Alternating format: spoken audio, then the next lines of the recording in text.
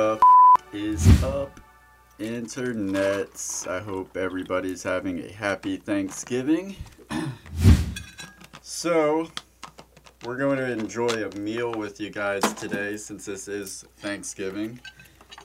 And while we're dishing out the food, just wanted to give everybody a quick reminder to go ahead and feed us. And how do you feed us? By subscribing. That's right. So subscribe. Check out our Patreon. Please consider becoming a Patreon. We have some awesome perks. We'll be posting full episodes on there, uncensored. We'll be doing full interviews on there, uncensored, and other really cool stuff that you can get in return for supporting what we're doing here at TTFT. So please consider doing that. Let us know in the comments what you are doing for Thanksgiving this year. It's a crazy time to be getting together for the holidays, so we're interested to know how everybody's keeping the tradition alive in the midst of the COVID pandemic. I know one thing they'll be doing, David. They'll be doing what Mr. Roger Ebert does every Thanksgiving. They'll be previewing planes, trains, and automobiles.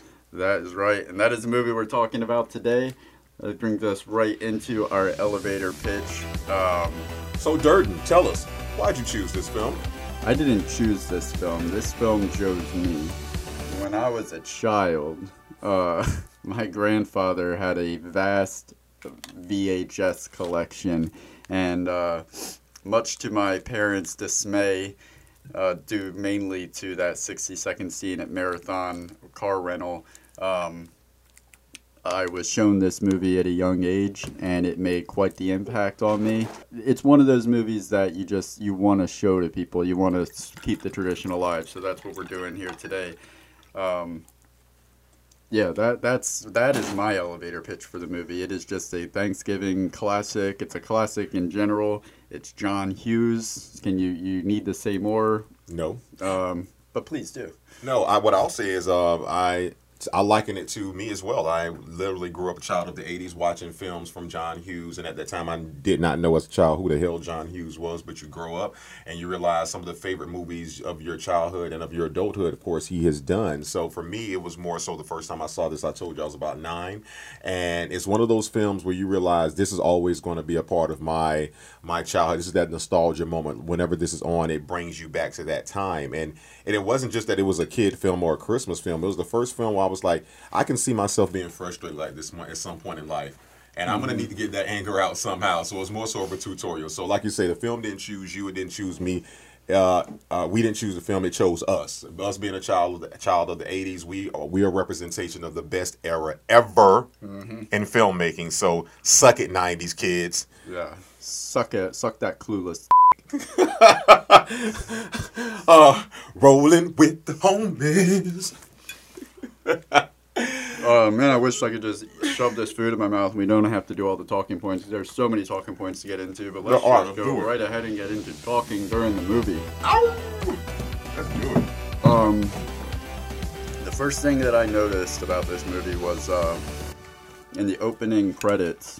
Actually, there are no opening credits. It's just the title that scrolled across the screen, just like a plane, train, or automobile would.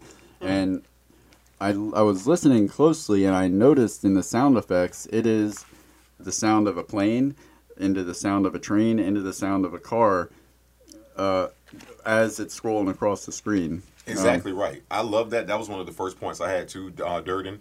As I looked at it, it made me think like as far as being creative. Like people always say, I don't have this program, that program. That took nothing more than title effects that have been around for who knows when, but the thought process and pre-production, like, wait a minute, no, have them in that order, make it seem like they're running across your face, and furthermore, do them in that exact order. 95% of people probably missed that, and I know upon first watch I missed it, but during our deep dive, I got wet.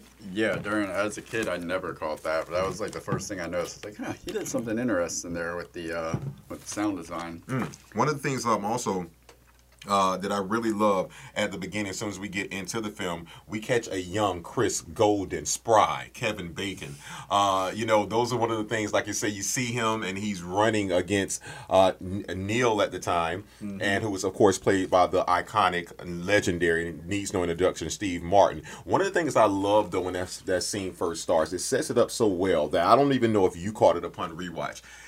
Steve Martin, Neil, is running down this New York street with all his stuff in his hand, and he's trying to get out of the way of people, and leave it to 80s slick stereotype black man on the block in New York. He tries to get past the one black man. The black man's like they're playing some little game. Did you catch that? No, I didn't. I was more so just enamored by Steve Martin's shimmy run. Like, I kept cutting to his feet, barely making it. Like, how is he even running like that? And the quintessential 80s soundtrack, that it was very good. One thing I wanted to take a moment to appreciate is John Hughes in general was such an amazing director at immersing you in whatever moment it's in. Sorry, I'm not in my sweater. Don't worry, guys. We filmed half the episode, and he's just not noticing. We need. If you want to intern for TTFT, send in your resume. We just need somebody to literally tell him to take his jacket off. He said the bloopers are just going to be us eating. No, it won't be. There Welcome we go. back. Yep. Now I'm here. I knew I was going to do that when I put the damn jacket on. But yeah, John Hughes is so great at putting you right in the moment you're in, making you feel not just the emotion, but everything feels so tangible in his movies, from Home Alone to The Breakfast Club to this movie.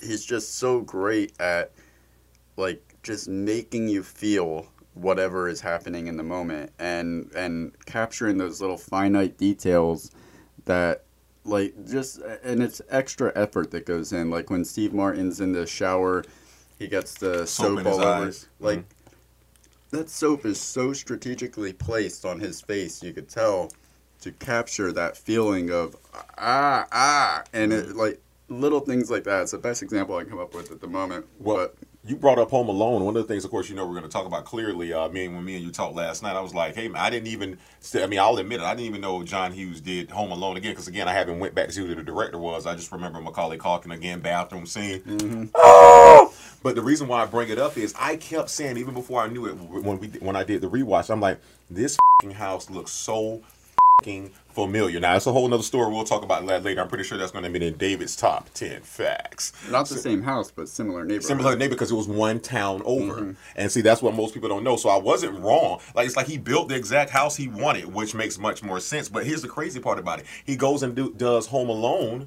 years later. And of course, they built that set in a gym. But the exterior of the house is just like the exterior of that house that we saw in Planes, Trains. Again, very similar, not the same one. One of the other things I wanted to mention. Which most of his movies, if not all, take place in Illinois. Right. Even The Breakfast Club, I was really upset to find out later on in my life that Shermer High School, Shermer, Illinois, is not a real high school, and Shermer is not a real place. No, it's all fictional. Movie magic, love. But when you were talking about John Hughes, the director, I will say this. When I went back and realized how much he did, I have to move him into one of my top 15 directors of all time. And the reason why I say that was one of the things you were just mentioning. To me, he is a person, he did to film what great announcers and storytellers did to radio. Like you said, they made you feel something. Like, it's one thing for someone to talk and speak, but when they bring you into a story, so he's doing that with film, making you feel like your eyes are burning, making you feel that frustration. It takes it's not just the actor, it's the director knowing what he wants and the actor coming together, and that's what we'll talk about given later. While this is one of those films that I think will be up there. But one of the other things I wanted to bring up was when they first, like the camera work, when they first, and again, I don't know if it's a cinematographer or whether it's John Hughes, when Dale and Neil go into the room for the first time, when they get their first hotel room, The moment Steve Martin's character Neil walks in the room, you see that quick survey. Now, mind you, he sees the bed, but he knows there is no way in hell that this is the only bed in the room. He surveys goes past the bed, surveys the entire room, comes back, then looks again. I'm like, man, he was. What gets me is after Neil is putting like hanging his jacket or putting his stuff away, you see Del take another look at the bed like One more time. yeah, like how are we both gonna do this? What did he say when he walked in? Hey man, you want to shower? No, me, no, you first. No, me, no, you, no, me.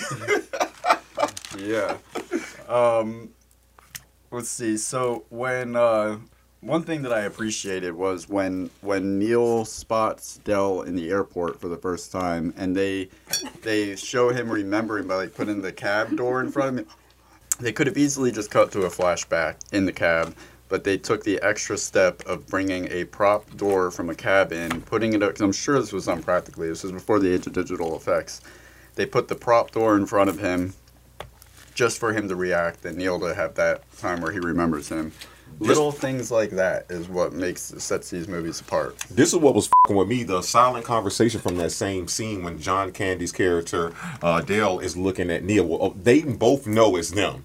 Mm-hmm. But John Candy's character, by the way, he has the Canadian book, the Canadian mounded book in front of him because he's Canadian. I don't know if you picked up on that, but he's like slowly lowering the fucking book from him, and then we see he puts it back up like I know it's you. Like what are you doing, man? And so to me that was crazy. And furthermore, which brings me back to another talking point of why he even got the cab in the first place. Before that, when Steve Martin's character's Ned is telling the guy, he was like, man, come on, appeal to your soul. Or something like, I don't have a soul. He's like, man, you're a thief. Like, no, I'm close. I'm a lawyer. Like, God, like, dude, this is freaking crazy, man. Any man that'll pay 50 will surely pay 75. Sounds like some male prostitute or something like that, man. It's crazy.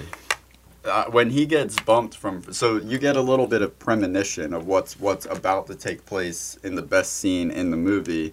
Way back in the first time he's getting on the plane and he gets bumped from first class. I have a first class ticket. You have a coach assignment. Oh, but when she's like, sir, I've had about enough of you. He's like, oh, you've had about enough of me. Like right there, he already was in mode to be like, I want my first class, right? And they had it circled. She showed it to him too. She was like, "Yes, a first class ticket," but on the back they just wrote a coach assigned like a magic marker. Brad or whoever the comes in, she's like, "Oh, here, there, anywhere." Like, yeah, no. love that, man. Like I say, another thing about people being too comfortable. Rest in peace to the great John Candy. Again, Dale's character. Okay, it's one thing for you to sit next to somebody on the plane and they take their shoes off. You're like, who the fuck is this guy? What do you think? We're all on here together. He proceeds to, first he said, you got to let him breathe. Then the socks come off.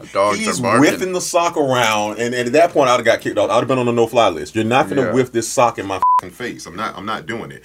One of the things I also love later on in the movie, like what other actor, comedic actor, what other artist can pull off selling shower rings as earrings? On that note, how he pulls off selling these shower rings as earrings kind of bothers me because he goes in that scene, he's like, people like me because I'm the real deal. What you see is what you get. Right. Meanwhile, let me get you like these. He's a salesman. That's what he meant by that. Okay. Yeah, he's a salesman. By all means necessary. Yeah, you're right. Right. He's the genuine thing. There you go, kid. You got it.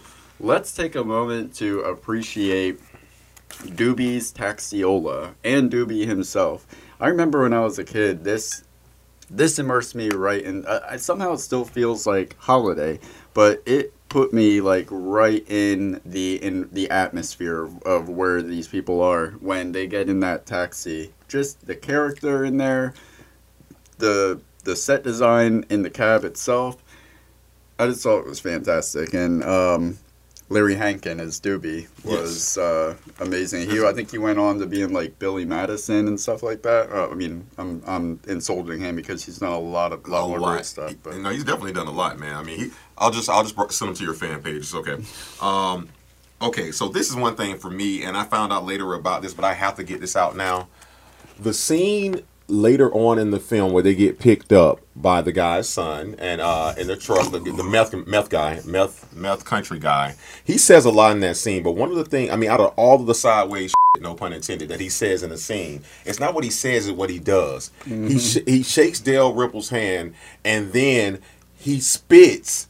But some of the spits gets in the way, and he catches it with his hand. And the moment he catches it with his hand, he shakes Steve Martin's hand. And Steve Martin's like, "Yo, what the fuck?" He doesn't even say, "Yo, what the fuck?" And the reason why he does not say it, that was improvised. It wasn't improvised. John Hughes told him to do that to Steve Martin. Yeah. If I was Steve Martin, I'd have knocked that dude's ass out. You're not finna spit in your hand, and you've been dipping. Because Steve Martin is a known germaphobe in Correct. real life. So John Hughes went up to, what's his name? I want to say it I'm just calling him Meth Man.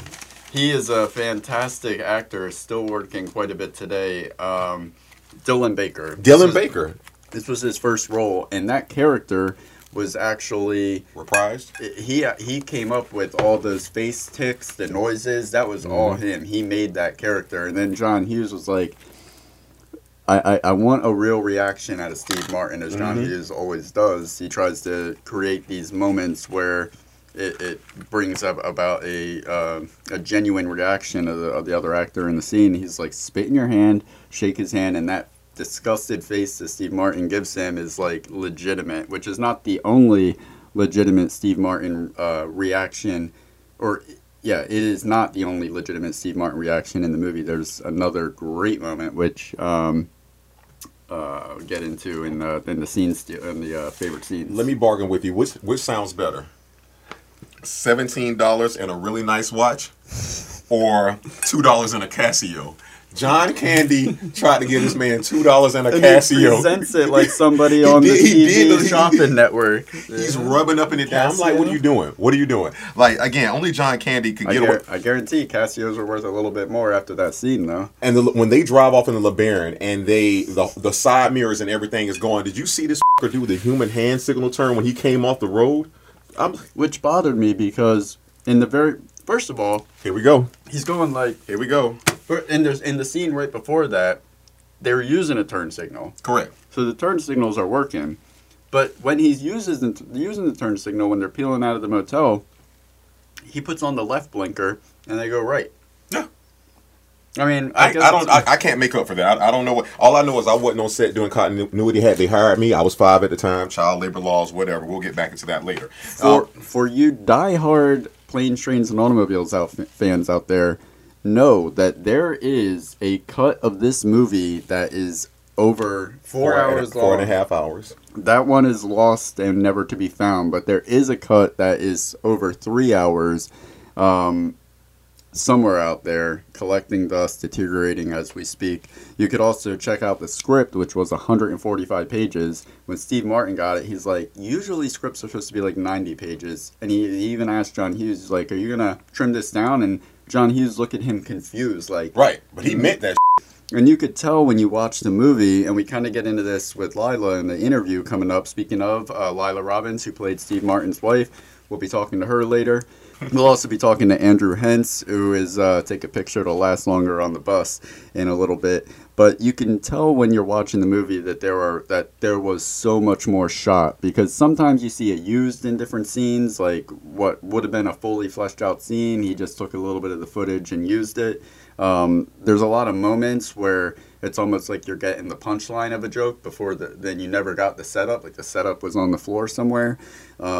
It still plays perfectly fine. It's perfectly paced, but there is a over 3 hour movie out there somewhere and a 145-page script for all you diehard fans that want more of Planes, Trains, and Automobiles. Maybe we'll get that one day, like the Snyder cut. Right, well, maybe I would like to think the estate of Mr. John Hughes will see our show and understand how good and how we've done with this. And as a secret gift to me and you, will sign an NDA and we'll just get a copy of it. One of the things I want to bring up, of course, when I bring up this reference, most people, when I bring up the name Edie McClurg, when I say that, most people are going to say, okay, that's the reference. They know what scene that comes from. But follow me, guys, real quick. Of course, she was in one of our 80s movies growing up, Ferris Bueller's Days Off. But that's not Rooney. Right. Oh, Ed.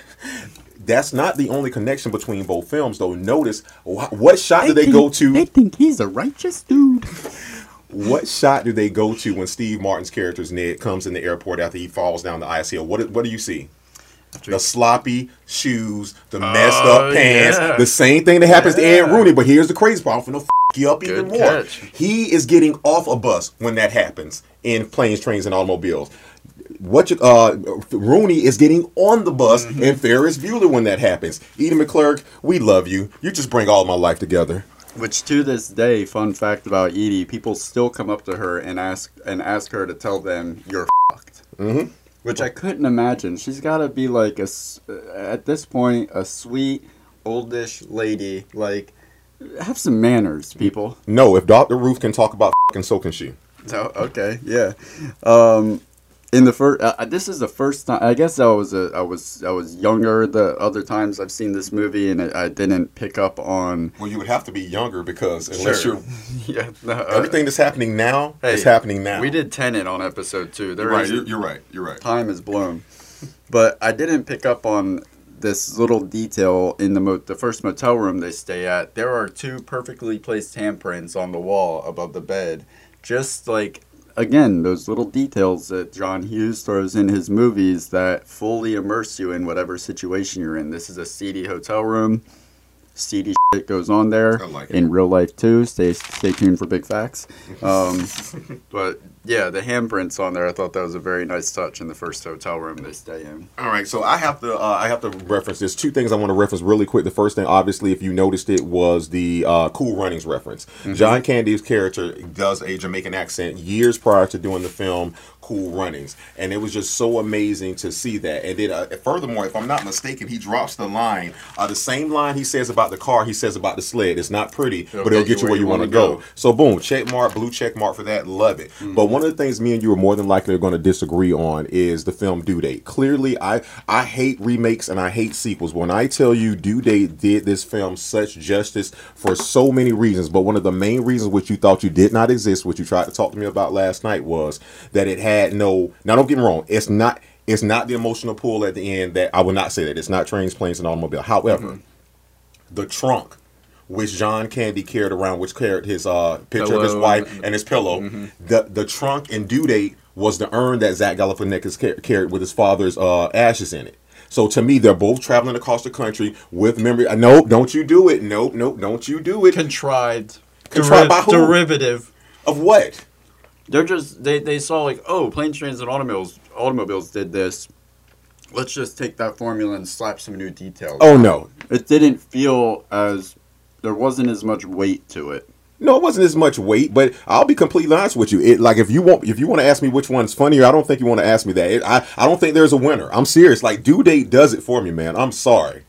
What are you doing? Go to beat my boys at Chili's. He got his ass whooped by not Danny Masterson. Sorry, he's in jail somewhere, but you know what I'm talking about, guy. Yeah. Listen, okay, so clearly we're going to disagree on this. We're not going to have a Killmonger situation. I'm just letting you know for all my fans out there, Due Date fans, holler at me, and if not, hate on him. This is Thanksgiving. Let's just be thankful that we have 2 movies to enjoy.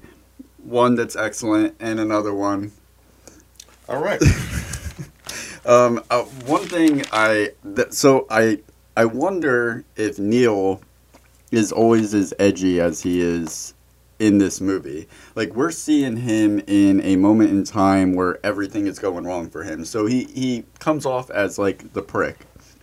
He comes off as like having no tolerance, no patience, and I always thought that this is just who he is. This is who he is as a person, but for the first time last night when I watched it for the deep dive, it dawned on me that maybe we're just seeing him react appropriately to all the bullshit that's happening to him. And the glimpse that you get of who he might really be, aside from those characteristics, is when...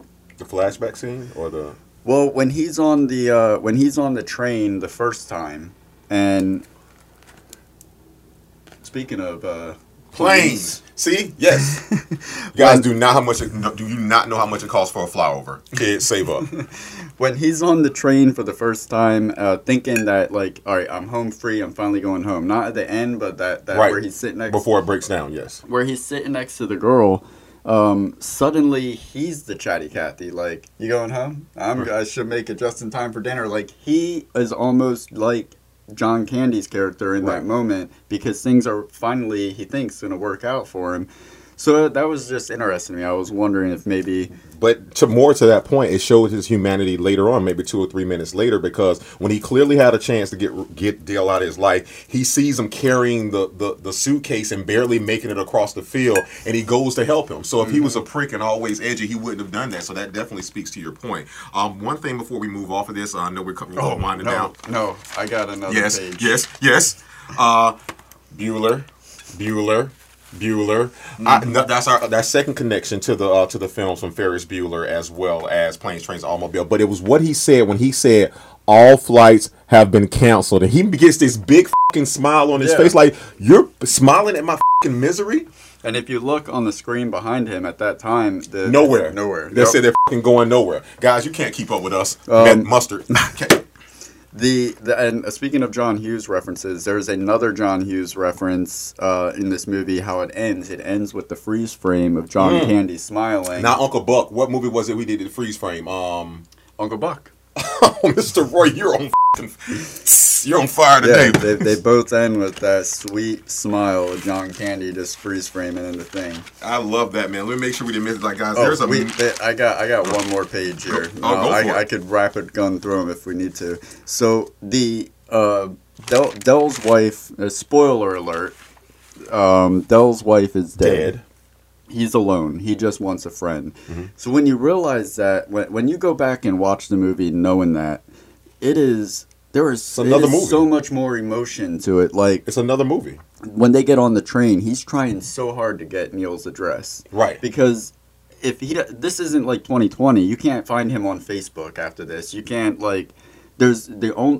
once they part ways, the only way that they're gonna meet again is by happenstance. Maybe no, it's not, because he stole his Diners Club card. He was gonna mail it back to him. Didn't have any address. So that moment hit me, and when he's like, I haven't been home in years. And he says just a figure of speech in the diner. On the road. Mm-hmm. And then that moment where Neil wants to, he's like, maybe we should divide and conquer. Maybe we should go our separate ways. Oh, he broke his heart when he said that. That is the only time that you see Dell offended and on the offensive. Like, he's like, I'll see you. I'll go this time. I'll see you around. Yeah, sure you will. Right. You never see him kind of angry like that, express anger in any way like that. So that was, and then when they're sitting in the car and he's talking to his wife, and you're like, the first time you watch it's like, yeah, he's just imagining he's talking to his wife, but then you know that she's not there. He's really talking to her spirit. Right. Like, I wish you were here, but with me right now, but I guess that isn't going to happen. Mm-hmm. And then when they're drinking, and Steve Martin, Neil says to Dell, he's like, at the very least, you have a woman you love to grow old with. And Dell just, that look that Dell gives him, he wants to tell him in that moment, but he doesn't want to ruin the good vibe. And last thing, real quick, be appropriate to end on John Candy. Remember, at the end, he's trying to help someone get home. He's in the back of a van, just like in Home Alone reference, trying to help her to get home, and Kevin in the back of a van. Okay, let's talk about the fact that Dell sabotages Neil completely. Oh, like Zach Galifianakis did Robert Downey Jr. due date. All right, you get one more due date in this episode that has nothing to do with due date. Okay. Subpar. I'm a fan of Robert Downey Jr. Are you? Because I'll let him know when I see him again. Which is why I was so let down. They could have done so much better. Did you see Dr. Dolittle? That's when I was let down. Yeah. No, I didn't. Neither did most. So, the reason why I bring up Dell sabotaging Neil is because I have an interesting theory about how this movie is not a happy ending. Because you have, all right, so first he trips over the chest, that costs him the first cab. Then he steals the next cab. Mm-hmm. And then I know we talked about this earlier. We both are in the firm belief that he stole that rental car. Oh, he definitely stole it. V5. I think it's J5. No, it's V5. Okay, I'll trust your memory on that. Thank you. You see the skid marks pulling out of there. You cannot get, like Neil says, you can't get a rental car with shower curtain rings. You also, I don't think, can get a rental car with a Diners Club card. Yeah. So I firmly believe that he stole that car, screwed him out of the rental car.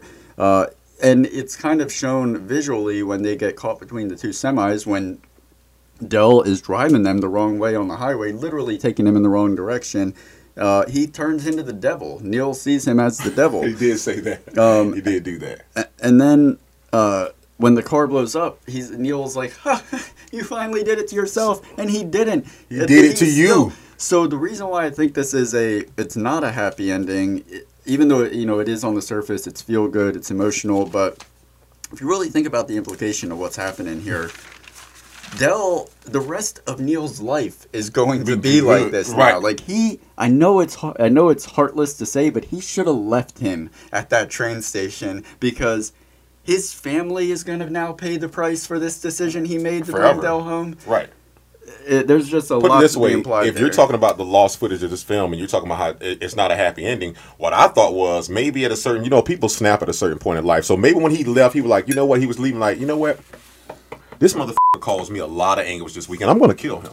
I'm literally going to kill him. Come with me. No, what are you doing? No. Come with me. He brought him home. And like his wife was probably crying because he's happy. He said, we don't know what happened. Maybe I'll just stay for a little bit and then I'll head out. Just come in, Dell. Yeah. Poison. So just some fun facts that I came across that These aren't top 10 facts. These are fun facts. Yeah, just didn't really fit into the big bites. Of their own films, this was both Steve Martin's and John Candy's favorite movie that they starred in, which is cool. So if this is your favorite movie, you have something in common with John Candy and Steve Martin. Yes. Except you didn't star in it. The exterior shot of the plane in flight is from Airplane. Mm-hmm. I saw that. I saw that real time. I'm lying. I had to look that up, but it felt good to say it with confidence. This is something that I think is amazing. This movie only took John Hughes 3 days to write. Now 20 rewrites, but Sure. we're going by what he said. Yeah, definitely. But even in general, like most of his movies took him 3 to 5 days to write. So like all you people out there is like, I'm still working on this script. It's almost ready. I'm just gonna get it done in a little bit. I gotta get it right. That take your he wrote 142 pages in 3 days, 72 hours. And in fairness now, we must state that this film was based off his own experience now, so it's a little bit easier to write when it's something that's pissed you the off. However, guys, he's right. Sure. I don't want to see your rewrites and just put the shit on film. If it's shit, make it better until it's good, until it's not until it's the shit. Fix it in post. Yep, there you go. Put that on the show. Ah, shit. Now what the you're on that shit again, aren't you? Yeah, I'm on. Let me grab a fork. You had one. So, guys, this is where I take a time out to tell you we're having an intervention for David. He's using Surge again. Makes your brain big and your dick small. Don't let him do it to you guys. Oh, sorry. What did I miss? What'd you say? Nothing. All right. You have a huge one. So, all right, we talked about the John Hughes stage and improv moments. That was good. Did you notice anything about the rental car? Which one? The one that was... And I'll give you a hint. We're talking about doing callbacks to other John Hughes movies. That car was used in another one of the films he did 1 year prior to that, if I'm not mistaken. Not used, but it was done in the same spirit to kind of resemble the Griswold station wagon. Yes, freaking Clark. Yeah. Man, see what I'm talking about, guys? He's giving us so much. And the last thing I have is on Dell's trunk. His name reads Dell. DOG, dog, Spaceballs reference. Okay. You want that? Because I got that. You want that? Because I got that. Barf. Or you want that? Because that's the acronym, too. Ludicrous speed. All right. That concludes Talking Points. Let's move on to Big Facts. Can we do Big Facts? Sure. 3, 2, 1. Let's move on to Big Facts. All right, here we go. We have 10 facts for you today.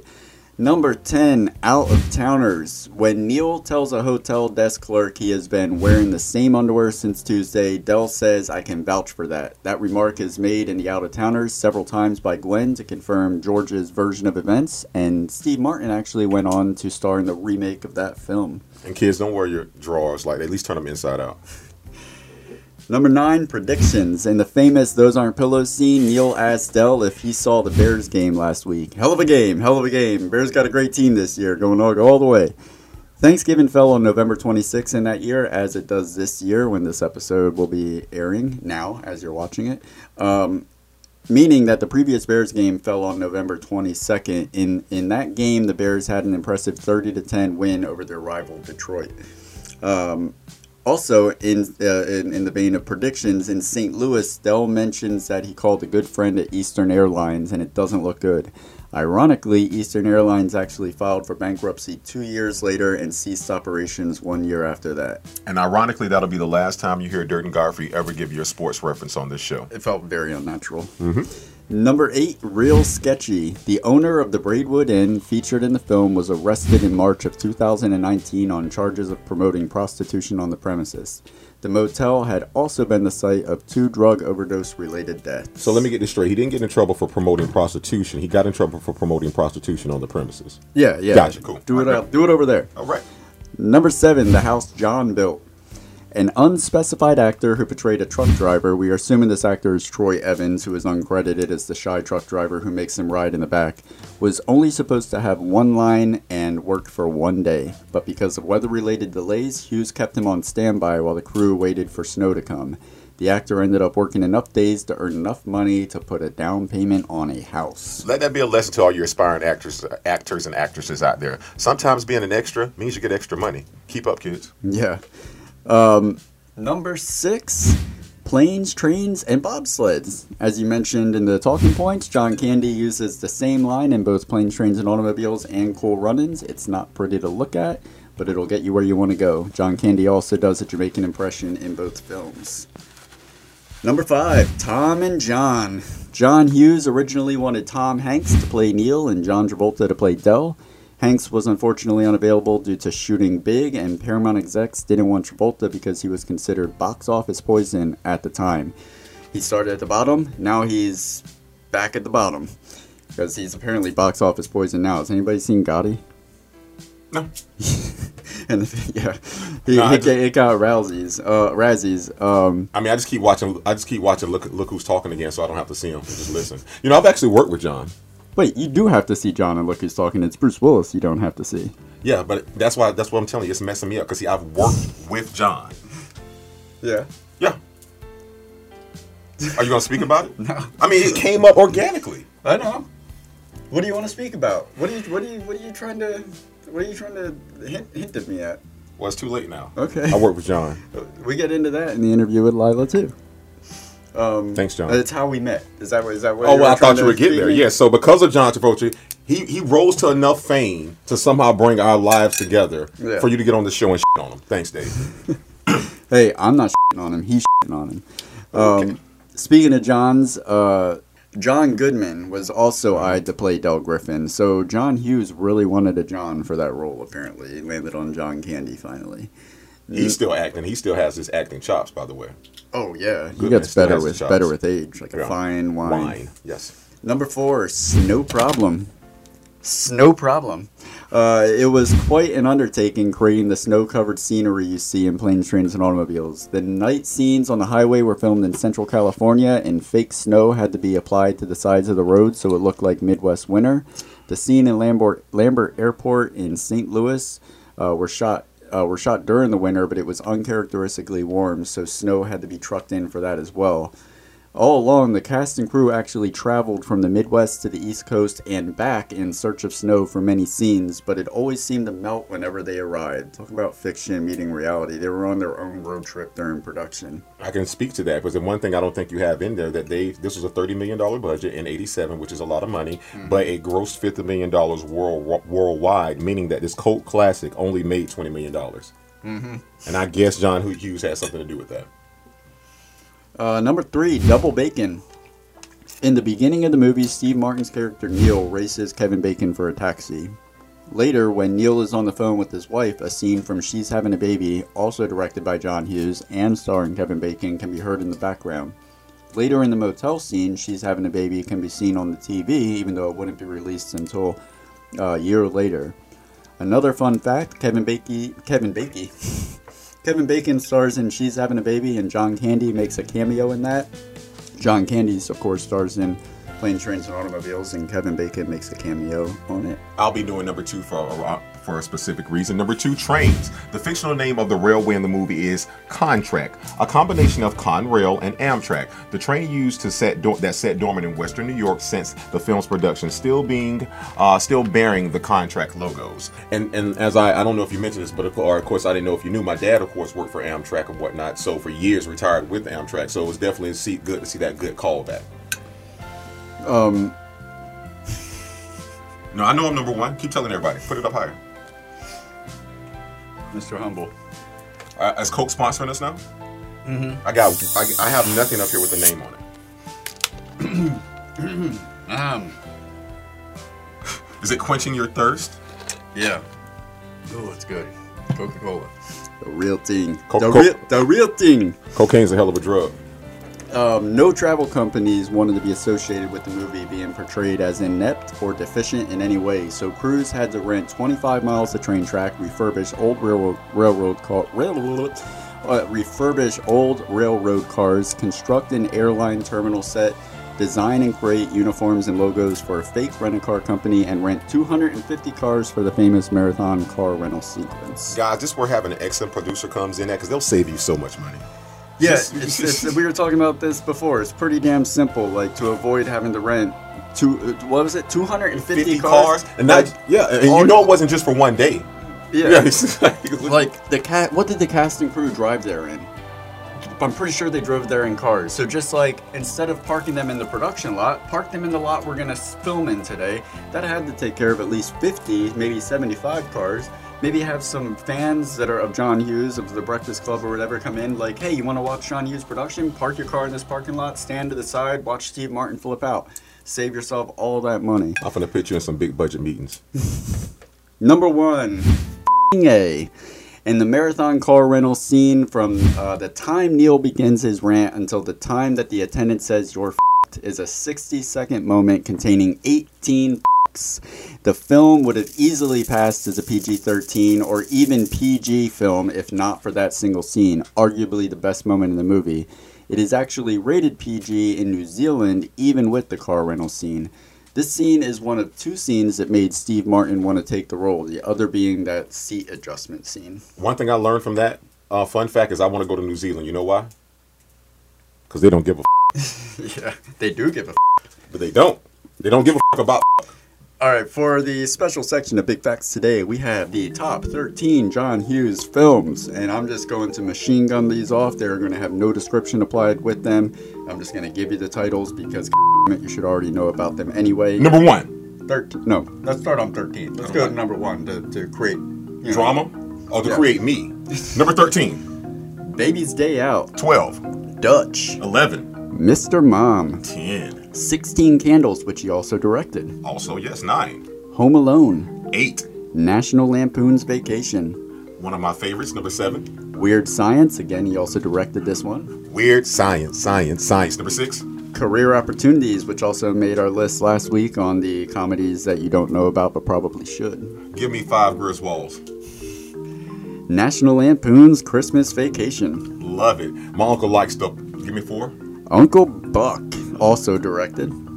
Number 3, we shouldn't even have to say it, but... Ferris Bueller's Day Off, which he also directed. Of course. Number 2. This movie right here, Planes, Trains, and Automobiles, also directed. And although we're having dinner, number 1 is...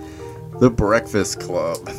Hey guys, those are the top 13 John Hughes films, but guess what? John, we love you. There'll never be another one of you. The world's an imperfect place. Screws fall out all the time. It's out of my hands. Huh? That is Big Facts. Let's get right the hell on to 7 Minutes in Heaven. All right, guys, you know what 7 Minutes in Heaven is. This is where we really tell you about our favorite scenes of the film. And to be honest with you, when you're talking about a classic, your favorite scenes are going to be biased. So what we tried to really do is narrow this down to what we really thought really stood out in our mind or whatnot. So again, one of the real quick honorable mention we already talked about, he was like, I have a first class ticket. And she was like, you have a coach assignment. Meaning like, yeah, it's like a...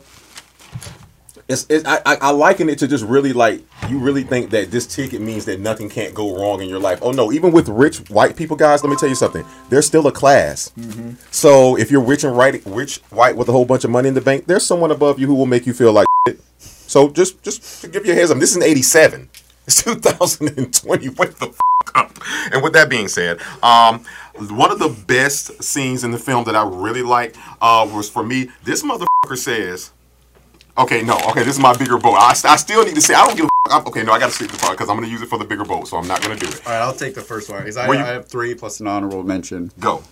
My honorable mention would have to go to when they ride to the.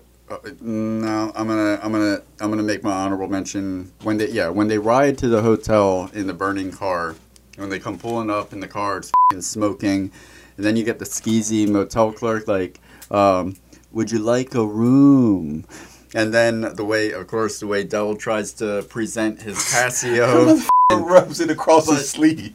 As I'm laughing at this, my heart is breaking for him. I feel so bad because it goes then, like, you know what's in store for him, and it's like, I'm gonna have to say goodnight. And he's just sitting out there in the car, just like, and the car is now a convertible, and it's snowing, and he's just sitting there, and snow is collecting on him, and he's talking to who we know now as his dead wife. Yeah.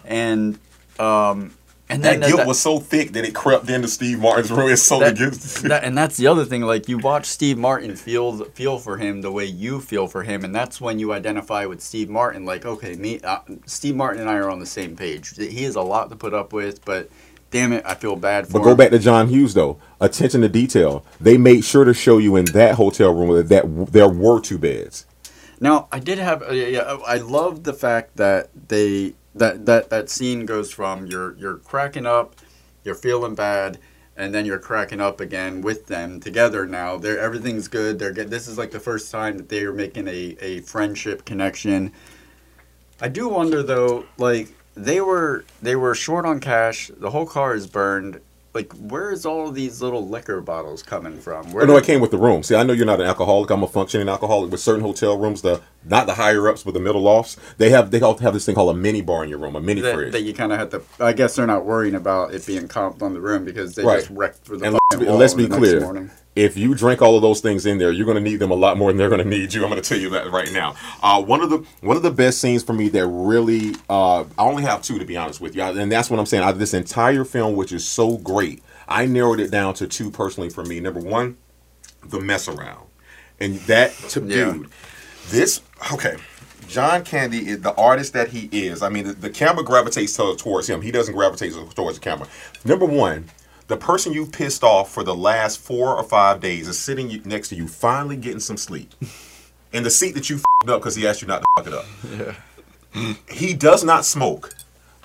John Candy has been smoking heaters religiously, back to chain smoking. So the dude sleep. John Candy is banging the music so loud. The song's called The Mess Around. Not only is he banging it, he's smoking. Hands not on the wheel. He is playing the piano on the dashboard of the car. And the saxophone. And he went to the sax later. He came back to the sax.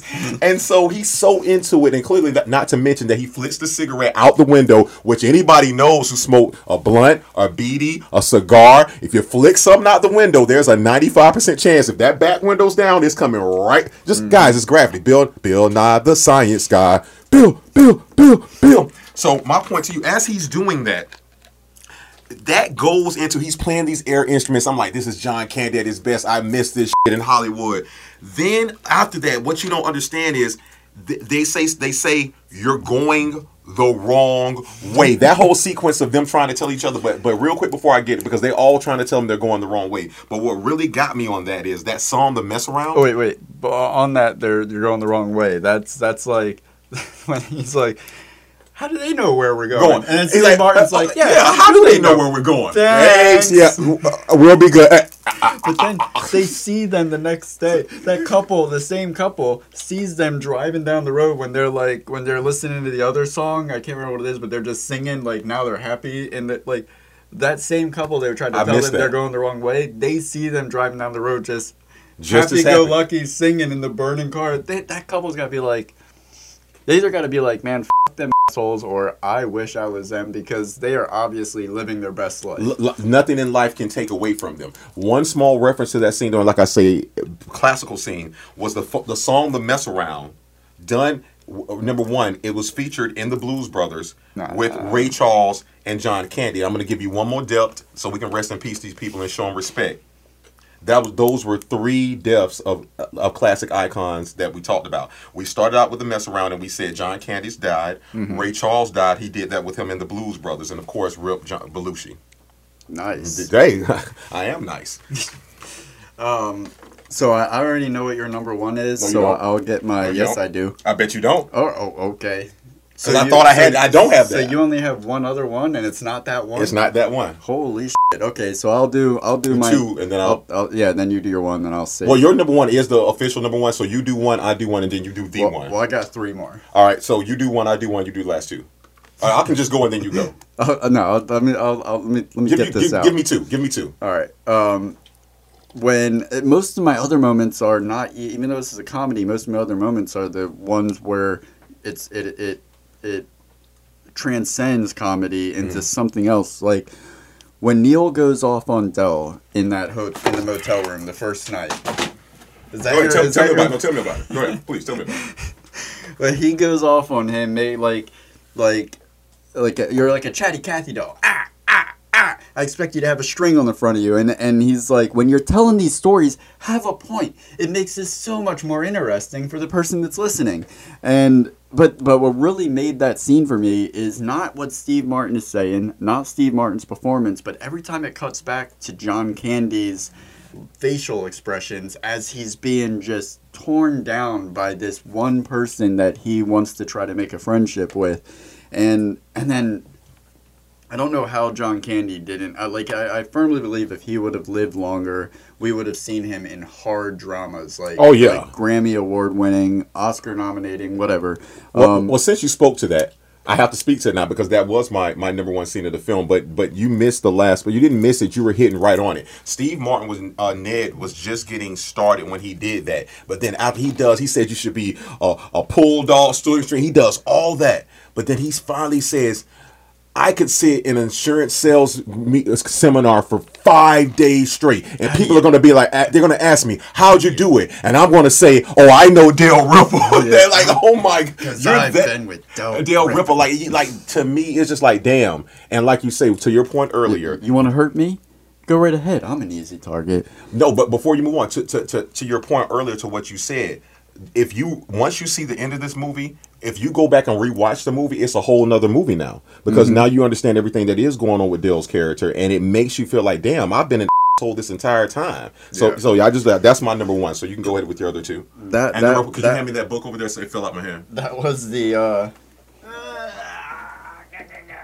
that was the moment that. Like that moment is exactly why this movie is so good, because the 2 leads in it are so much more than just comedians. They are hilarious comedians, but they have this ability to take you to this other place emotionally. While you're also they're just great. They're just amazing. Laughing, feeling big emotions. And yeah, John Candy. That I like me. My wife likes me. Like God, man, hits me. He knows who he is. And then the speaking of those moments, my number 2 is the train when Neil reflects and realizes the truth about Del, and then he goes back and the way that Del is sitting there like a lost dog, like nowhere to go. Like all right, I have nowhere to go, like literally, and he's like, why I don't when he says I don't have a home and something very interesting about that scene, actually, when that was not planned or even shot, that whole moment with Steve Martin on the train. They used it from deleted scenes from the not flashbacks, it was shot for something else, and he was memorizing his lines or going over his lines, and they saw the face he was making, and John made an executive decision, say, I like that, we're using that. Yeah, so originally Del was going to get on the train with Neil, and they were just going to ride home together, and it was going to be that ending.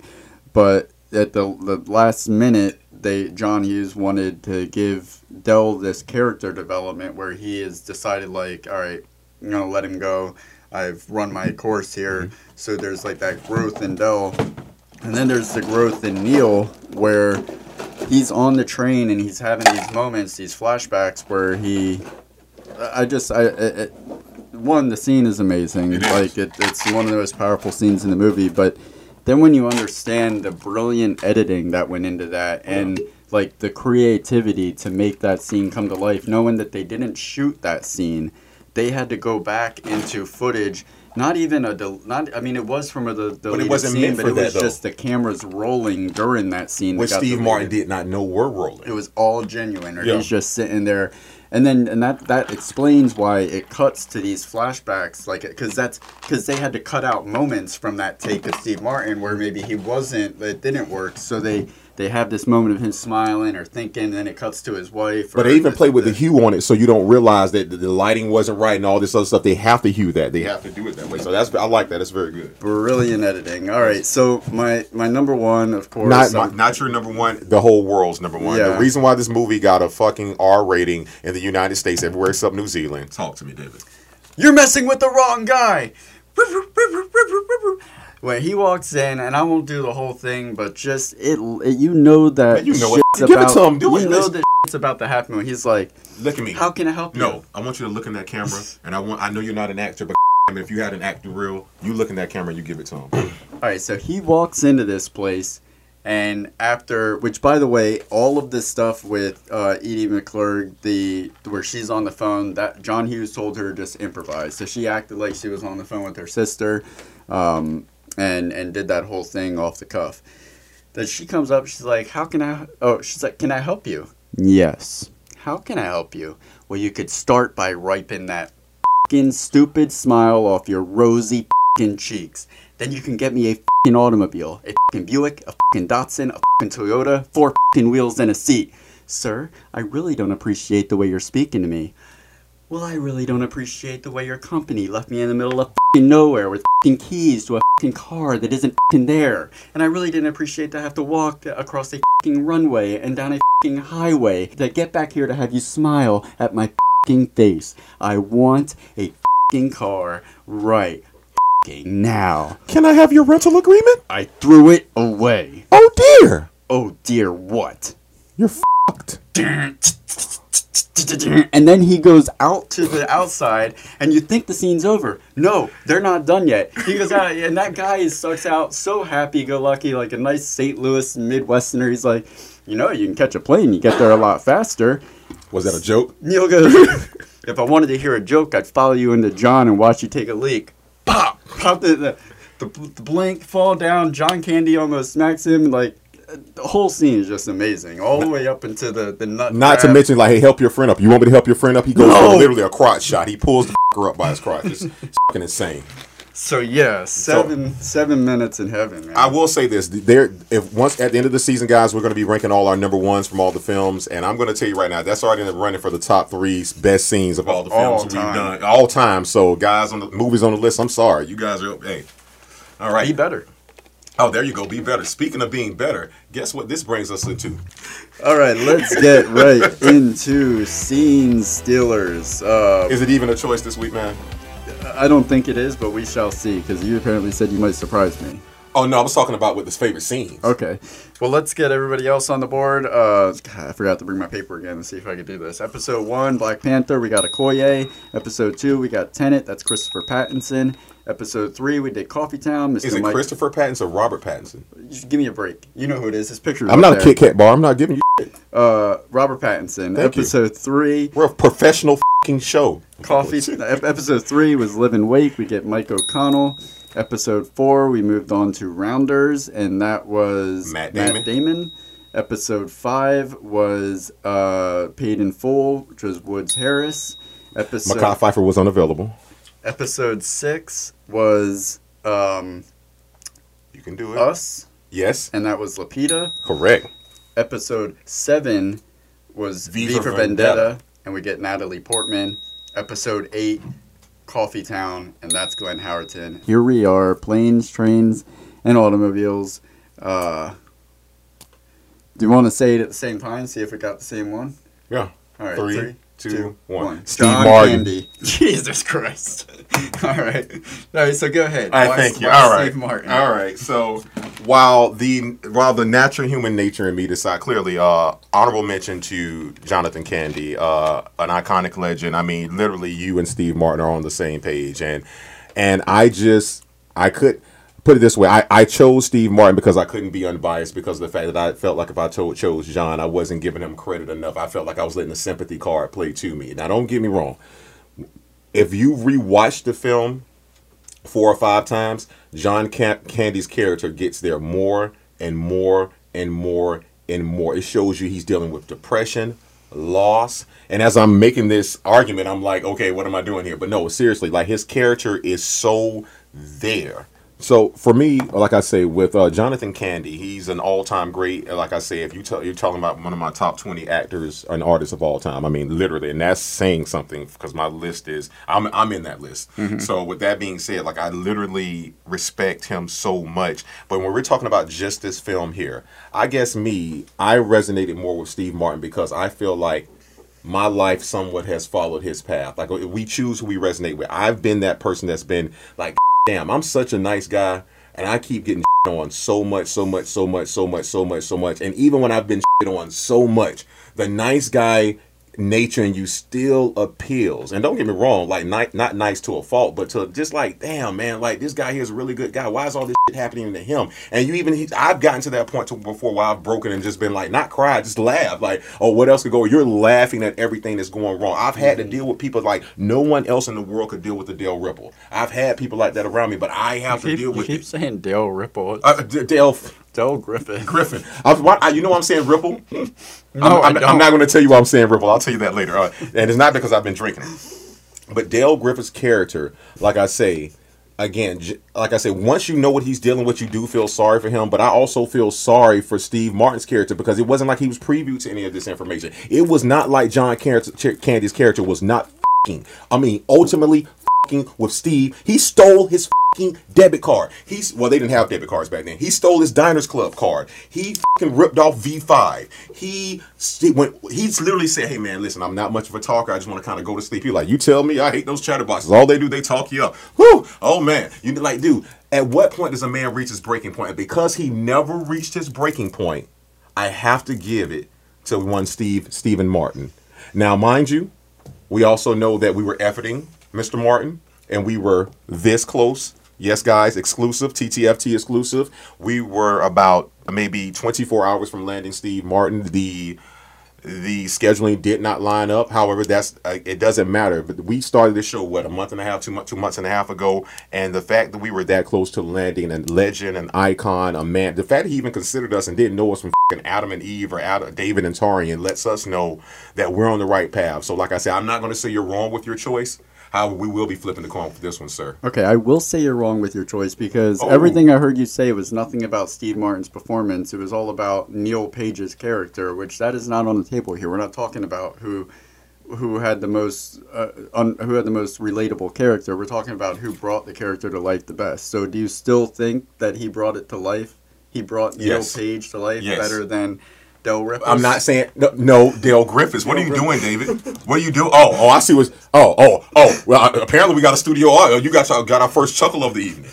Oh, well, do tell. But no, I get what you're saying. What I'm saying is, again, when we say scene stealers, people who we felt the best. So it is, like I say, I felt he did the best because of the fact that he did. To me, that was about his performance. His performance was. Most normal people would have lost it 5 minutes dealing with Dale. Yeah, and it's not his reaction to him; it's everything else he was having to deal with along with Dale. You have a wife at home. You have this. Like I say, don't get me wrong. I get where you're coming from. You're not wrong. I will say this: it can go either way for me. But if I had to lean a certain way, I want to lean towards Steve Martin because in my mind, I never want Dale to not be alive. Dale will always live in my heart. So I guess I'm still making a case for Steve and saying Dale. So I already know who's going to win this one. So you might as well just put him up on the board. Well, but before I do that, before I make my, because I still have a case that I want to make for John Candy, but I do want to throw out just Honorable mention? 3 honorable mentions. Okay. Of course, Steve Martin is an honorable mention because I don't doubt what you're saying. He was incredible. I think you do doubt what I'm saying. Lila Robbins, she has yes. very small moment in this movie, but so impactful. The best Oscar walk down from a stairs ever done in film. Yeah. And then Dylan Baker, who played I'm Owen, Gus's son. Like, if I'm not mistaken, he goes on to play the lizard in Spider-Man with Tobey Maguire. Yeah, I'm right. I'll have to fact check. You don't have to. Post. You don't have to. Okay, I will. I'm also still going to fact you on V5 because I really think. Mike, could you Google V5, please? Google V5 planes, trains, and automobiles. See don't what pulls do that. up. You're telling him to Google what the answer you want. Because it is the answer. What is the parking? What is the parking spot in planes, trains, and automobiles? Can we and just yell it out like we're on Talk Soup? All right, so those are the honorable mentions I have, but I give it to John Candy because you could want he walks the line in this performance perfectly, where you could want to slap him and hug him at the same exact time, and that is no small feat. He's the only person that's been able to pull this off, in my opinion, but other than like Chris Farley is the only other person I've seen pull Zach this. Galifianakis. Zach Galifianakis leans further into I just want to slap you. You're making me laugh, but I still want to slap you. I never really feel that bad for you. Out of those 3, I can say he's towards. Hold on, Mike. We got anything? Not yet. Keep going, David. So yeah, Steve Martin actually said in an interview that John Candy. V5. What was it, Mike? Couldn't hear you. V5. Couldn't hear you, Mike. V5. For the mics in the back. Valentine 5. Thank you. Yeah, there we f***ing go. Okay. All right. Ow! Fact check, buddy. Can't even put my f***ing headset back on now. Read your f***ing facts. No, I want to soak up this moment. Right, man, Dave. What? Steve Martin actually said in an interview that John Candy had a lot of similarities to Del. Very sweet and complicated, always friendly, funny, and outgoing, but he could tell he had kind of a little broken heart inside of him. And when that was about John Candy, not the character. No, but here's what I'm saying. When John Candy is so good of an actor that he's willing to take a vulnerability like that and display it on the screen for the sake of bringing a character to life, that to me earns him the right on the board as the scene stealer. Well, ladies and gentlemen, for the first time in a long time, I won't say I've been proven wrong, but he has convinced me that his argument holds water more than mine does. So, Mr. Jonathan Demetrius Candy, welcome to the board. No, that's not your middle name. It just sounds the same. Demetrius. John Demetrius Candy. John Sugar-Free Candy. The original dog from Spaceballs. So thank you. You got your V5. I got my John Candy. You did. So we all win. Let's that is our scene stealers. Let us know in the comments who your favorite person was in Plane, Trains, and Automobiles. Do you agree with Steve Martin? Do you agree with John Candy? Did you also think that it was J5 and not V5? Throw all that in the comments. I'll one more time just for me to just toot my own horn. You were thinking about the movie Short Circuit. Sorry, David. Probably. Johnny 5, J5, Yeah. J5, no, V5. Royal, I love all alphabets. Las Whether Fotos kick yellow, your black, ass. or white, Las letters Fotos are kick your precious in my face. sight. T loves all the little movies of the world. 3 coins in a fountain, each one seeking happiness. And guys, you know what's coming up next. Listen, don't let the girls tell you side doesn't matter. Chicks dig the long ball. You're going to need a bigger boat. All right, this movie has so many good lines in it. So many. Were we doing the movie below? Oh, you mean like actual script? Okay, I'm sorry. Woo, all set. Sponsored by Coke. Yep. Hell of a drug. So my first one, Del wakes up. Like just the way he wakes up and he's already when they're on the plane. He opens his eyes. He goes, $6 and my right nut says we're not landing in Chicago. I got that down. That was one of my fucking yes, man. I definitely have that. Okay, let me go. Let me see if I can match you on that one. Best quotes. Oh yeah. Oh, okay. Hey, here we go. I had no idea those beers were gonna blow like that. You left them on a vibrating bed. What did you think was going to happen? Again, that goes back to there's probably a scene out there somewhere we actually get to see. Yeah, they cut it. I know they cut it down. They shouldn't have cut that. God, help us all. In that same motel where Del kind of fires back, it's at Neil before he loses his arm. He's like, nice personality combination, hostile and intolerant. That's borderline criminal. Like, I'm like, is he talking about Republicans? Or liberals. Either way. Scene when they fall asleep that night. When they wake up the next morning. Dale, why'd you kiss my ear? Why are you holding my hand? Where's your other hand? It's in between the pillows. Oh, shit. Oh, like, that's like, look here. Let me tell you something. Me and my homeboys, my friends, even me and my enemies all agree on something. If we go to a hotel room and it's one bed, I'm on the floor. That way there's no debate. You can have it. It's yours. There's no head to toe, no toe to head. Jason Granger taking note. Jesus Christ, dude. You had us worried. Yeah. And he took your bed on the floor after you made it. Which really fucked me up. Like, this is a true story, guys. And he laid down there like the homeless guy in Coffee Town. Just got all his shit in there. Stomach first. Right, wasn't he? Did he rub on his belly button while talking to his wife? He did that a lot. I thought I was fucking crazy. It's crazy, dude. Yeah. Hollywood. So, yeah, sorry for that 30 seconds about some dude that nobody knows anything about except for us. You will now. YouTube Jason Granger. Putting you on blast, JG. JDG comedy. It ain't funny. Not no more. So of course in there, I will say it again. You can start by wiping that fucking dumbass smile. That whole thing is beautiful. But I like when Del says when Neil asks Del, he's like, what do I do that bothers you? Oh really? What do I do that bothers you? He's like, he had to think about it. He's like, you play with your balls a lot, and he says, when Steve Martin goes, I do not play with my balls. And then he goes, and Neil goes, what would make me happy? Del goes, another pair of balls and an extra set of hands. There you go. And not to mention, you keep forgetting cause I told you I'll never make another sports reference. You play with your balls more than Larry Bird. You're a white guy that plays with your balls more than Larry Bird. Right over my head. That's what she said. Like a bird. All right. This is one of the worst lines in the film, and you really feel bad for Dale Ripple when he hears this. Steve Martin looks at this motherfucker. They are an hour and 15 minutes in the movie. He looks at him and says, hey, man. There's the beat right there. That's the beat. Do a crawl in on this in post real quick. Okay. Damn it. It was giving me extra work in post. I'll pay you for this. Hey, man. I really feel when we put our heads together, we get nowhere. So I think it'll be best if we. He really thought he was finna say, because John Candy jumped up when he heard him say, like, finally, I've gotten through to him. We're great. We're a team. No. It's highway time, pal. Hey, highway time, pal. Rounders, highway time, pal. Yeah. That shit hurts, man. That's really fucked up. Hey, Dave, we've been working good together. You know what? I can really see us living our own lives now to, like, really, like, set Hollywood on fire. Like, it's fucking crazy, dude. I'll see you around. Yeah, sure you will. All right. Oh, yeah, hold on. That was it. Hold on. I think we had one last one. 1 second here. Dale, why'd you kiss me? Had no Dale. 6 Nets in Chicago. First cast assignment. Oh, no. All right. We already did them. Yep. We already did them. And those are 7 minutes in. Heaven. I made him say heaven. He doesn't believe in it.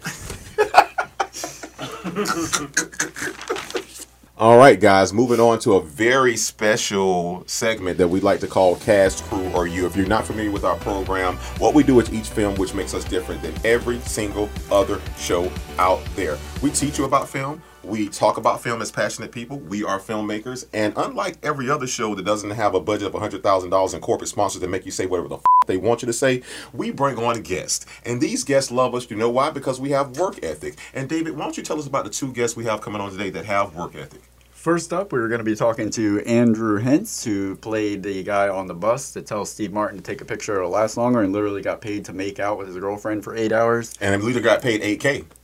And that, And then we got Lila Robbins, who played Steve Martin's wife in the film.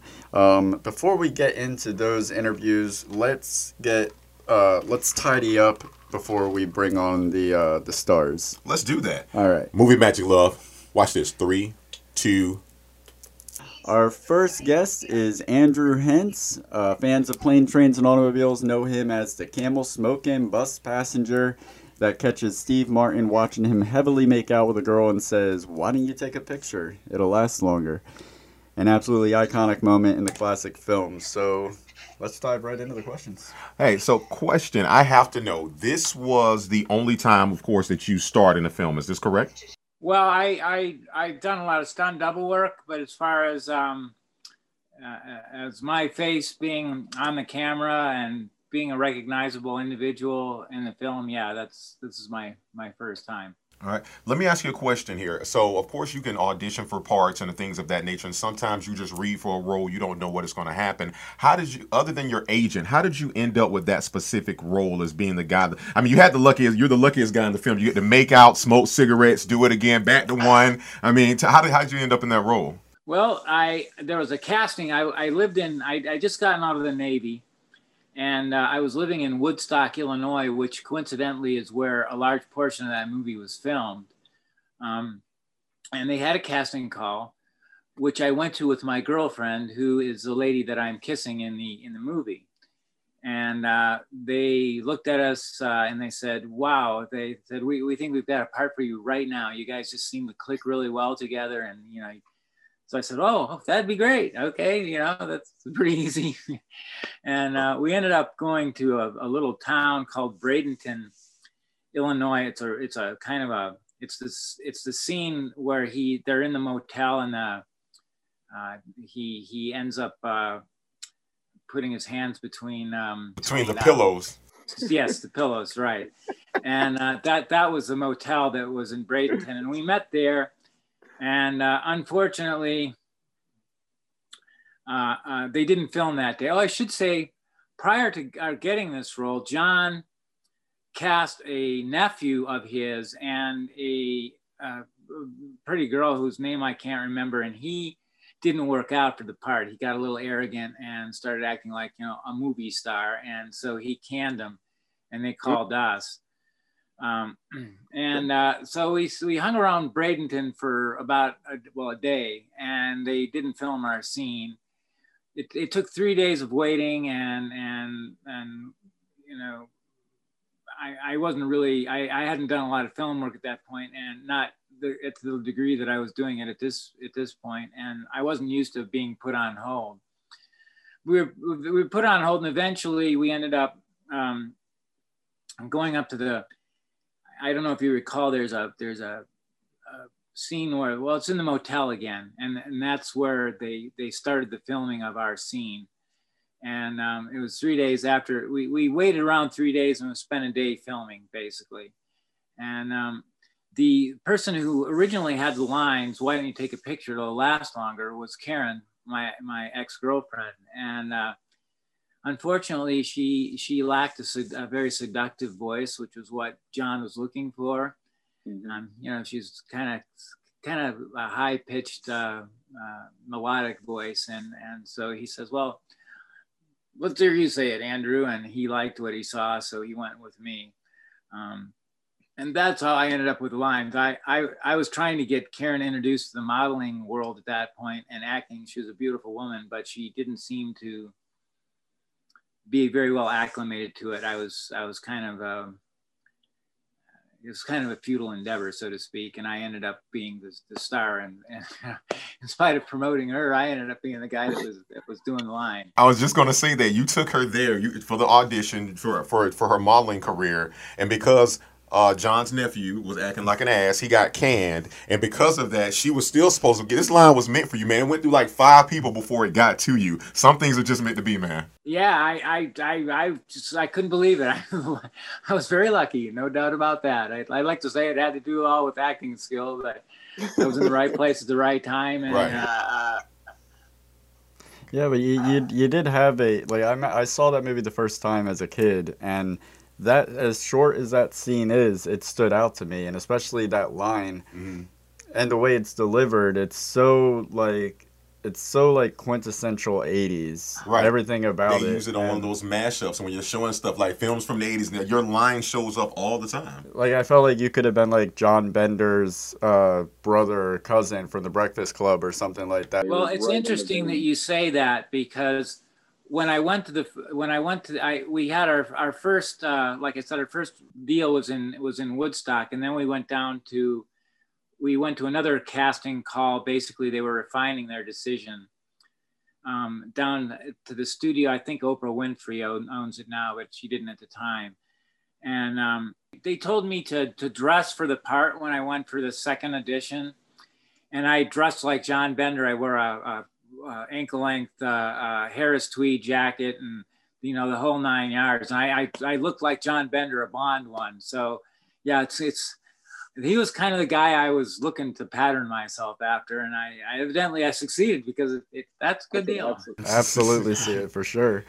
And I know that John Hughes he's like notorious for shooting way more footage than, I wouldn't say way more footage than necessary, because who am I to say that? His work came out amazing, but he shot an abundance of footage. So I was just curious with your scene, how long did that take to shoot? Like, how long were you riding around in a bus with an 8-hour day? So Steve Martin's watching you make out. That's... Yep. Like, there are people out, you realize there are people out there today that would probably pay Steve Martin to have him watch them make out with their girlfriend. That's good on you, man. Well, they both, you know, the thing that brings up another interesting point. Both Steve Martin and John Candy stayed in role, whether they were on the camera or off the camera.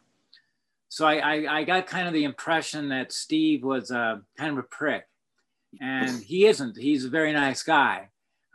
But John had the luxury of basically playing himself. He's just a big roly-poly, friendly, outgoing guy. And after our role, I stopped at his trailer and I wanted to say thanks. And it was fun working with him. He says, "Oh, well, that's great, kids. And, you know, I enjoyed working with you too." And yeah, I'm so sad that he passed away, because he was such a sweet man. I guess his wife related that he had been filming someplace and he was late for his shot because he was talking to a kid next door at a bar who was interested in acting, and he couldn't tear himself away. So that's the kind of guy he was. And I think Hollywood needs more folks like him that are just down to earth, sweet, kind people. Like you said, I like me. My wife likes me. Yeah. People like me. I'm the real deal. Right, a genuine article, 100%. Let me ask you a question. A lot of times, those lines, those classic lines, they're written. Sometimes they're improvised. Was that always the line, or were there any lines they tried out before that? No, it wasn't always the line. There were several that he tried, and that's the one that he wanted to go with. I was going to suggest, why don't you take a picture? You can play with it later in the back of the bus, but I figured that might be a little bit too obtuse, so I kind of refrained. But John was just a swell guy. I mean, we sat and bullshit for hours on the train. We talked about the Breakfast Club at length, and he went over the personalities off screen of each of the actors that were in the Breakfast Club, and what their deal was, you know, and you know, who was a money grubber and who wasn't, and you know, who was in it for the fun of acting and who was in it to make money, and that was really enlightening, and it was a lot of fun. It was interesting that I landed the part in the movie because I'd done a report in school on the Breakfast Club and how it's kind of like a microcosm of teen life in America. Each one of the characters kind of epitomized a certain, you know, character trait each one of us runs into in high school, and that he had to be a man who remembered what it was like to be a kid, to so effectively present the story as he did. And I had a lot of respect for him because my father was a man that always said to me, "Andrew, I want you to understand, I haven't forgotten what it's like to be a kid." And that was something that I recognized a lot of my other friends wasn't the case, that their parents didn't remember what it was like to be a kid. Mm-hmm. And I think that's one of the things that really turned me on about John, is that he and my father had similar sentiments. And, you know, I love my father to death. He was a great man. Anyway, I'm babbling. No, that's good stuff, man. Good stuff. If you don't mind us asking, what does the paycheck look like for that role? Like riding around for really you're on hold for 3 days, riding around for 8 hours, essentially doing what you would probably be doing anyway, making out with your girlfriend, having a cigarette, with the exception of not talking Steve Martin. Like, do you mind us asking that? Like, what No, that? no, not at all. All told, I mean, with the residuals, which I still get now and then, they're like $20 checks now. They're not that big anymore, but I still get residual. About $13,000 all told. That's not bad. That's good. That's good. That's yeah, that's pretty solid. That's we read the guy that plays the truck driver, the shy truck driver that makes them ride in the back. I think that's the guy that they're referring to because he's the only truck driver that really makes an appearance. That he was in a similar situation where he had It's like 8 days or something like that. yeah, for It's that crazy. one shoot because they were waiting for the snow to come, and he ended up being able to put a down payment on a house off of not even having a line. That's just crazy. Well, I've come to find that Paramount really treated us well. And I don't know whether, I imagine John probably had a lot of say in that. But, you know, he was, and that's, I'm so sad it's such a shame that man's no longer with us because I think he was the epitome of what a Hollywood director should be. Well, he wasn't really a Hollywood director, he was a Chicago director, but, you know, he was kind, he was engaging, he was interested in the people that he had working for him. And that's, I come to discover a fairly rare occurrence with directors. And I appreciated it to no end. And the thing that's sad is I moved from Woodstock into Chicago and John retired and he moved out to a little town called Harvard, Illinois, which is about 10 miles north of Woodstock. And it's a little farm town, a tiny little farm town with like population 500 and, you know, cornfields for as far as I can see. And I can never really understand why a guy from the North Shore of Chicago moved out to Harvard, Illinois, but he must have liked the quiet, I'm assuming. But I'd always wanted to write him a letter and I never did. And then he died. And I just I was kicking myself in the butt for not taking the bull by the horns. And I figured, well, he's probably getting millions of letters, but you know, now that I reflect on it, I think that he would have probably written me back. Like, if you were to send a letter, what would you have said in a nutshell?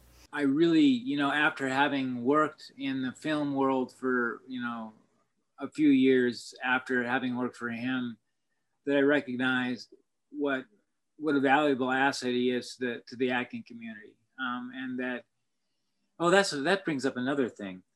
When I was in Chicago doing my second casting call, I was trying to stress to Karen, I sense that these guys are not looking for Hollywood actor types. I think they're looking for regular people. So don't go into you're a model and you've been to this school and that school. And just say, you know, I'm a fashion merchandiser for where I can't remember where she worked, but she's a fashion merchandiser. Well, of course she doesn't do that. They came to me and they said, well, what do you do? I said, well, I'm advertising manager for a publishing company. And Michael Chinnick was a guy that was doing the second casting call. He says, oh, really? He says, that's what John and I used to do. And I'm like, oh. He says, yeah, we used to write ad copy and put ads together. And I said, yep, that's what I do too. So he talked to me for about 10 minutes and he just kind of bopped over everyone else and said, I went to the school for the performing arts and la-di-da-di-da-di-da, which was pretty neat. That was something that's always kind of stuck with me. And I recognize the importance of, at least with these guys, of being upfront with who you really are and what you really do and not trying to blow a lot of smoke up their asses. Let me ask you this. Have you ever been recognized for your part in the film? Are you walking down the street? I mean, I know it's been since 87, but still, like, were you recognized when it first came out and since then? Oh yeah. Yeah, I have been. And the one that really got me was I was auditioning for a movie that was being produced by some Native Americans in Rapid City, and I don't think that it ever came to be, but I had the audition with a Hollywood movie star, and I walked in, he says, hey, you're the guy, you're the bus lover, aren't you? And I said, oh yeah, that's and that was pretty neat because I had long hair and I didn't look like I did in that movie, like a young Republican. So that was pretty shocking. And I would say probably maybe two other times when somebody's actually pointed at me and said, hey, are you, you know, but the rest of the time I'm pretty much a face in the crowd, shall we say. You have such a compelling story. I'm just interested to know where it goes from here for you. What do you like? Where is your passion at today? Where do you hope to see yourself in the future? Just I would really, especially since my last bicycle accident, I was in a coma for a week. I was in the hospital for 3 months. I was really busted up, and I've got congenital arthritis, and I've family passed down arthritis in my knees. I've got to get them replaced, which I'm going to do here fairly soon. As soon as I do, I would really enjoy acting again. Well, I'll say you this: you got two fans right here, man. So listen, I think the children of the '80s deserve to see you again, so we can see how it's truly done. As you mentioned with John Candy, of course, being Hollywood needs more nice guys, and you seem to definitely be one of them, Andrew. So if you get back on screen, please well, actually, you'll be back on screen next Thursday or this Thursday. This Thursday you'll be on screen with us. Next Thursday you'll be on screen with us. But listen, it has been more than a pleasure. I look forward to following your journey, man. Whether it's kayaking, back to stunt work, bicycling, you're an interesting guy, man, and I definitely appreciate you taking out the time for us. Well, thank you very much for giving me the opportunity. It's greatly appreciated. So our guest today is a multi-award nominee and multi-platform actress successfully traversing over 3 decades on Broadway, off-Broadway, on TV and film in so many memorable roles. Fans of planes, trains, and automobiles know her as Susan Page, Neil's wife, in one of the most emotionally powerful endings in a comedy known to man. Thank you very, very much to the very busy Lila Robbins for joining us today.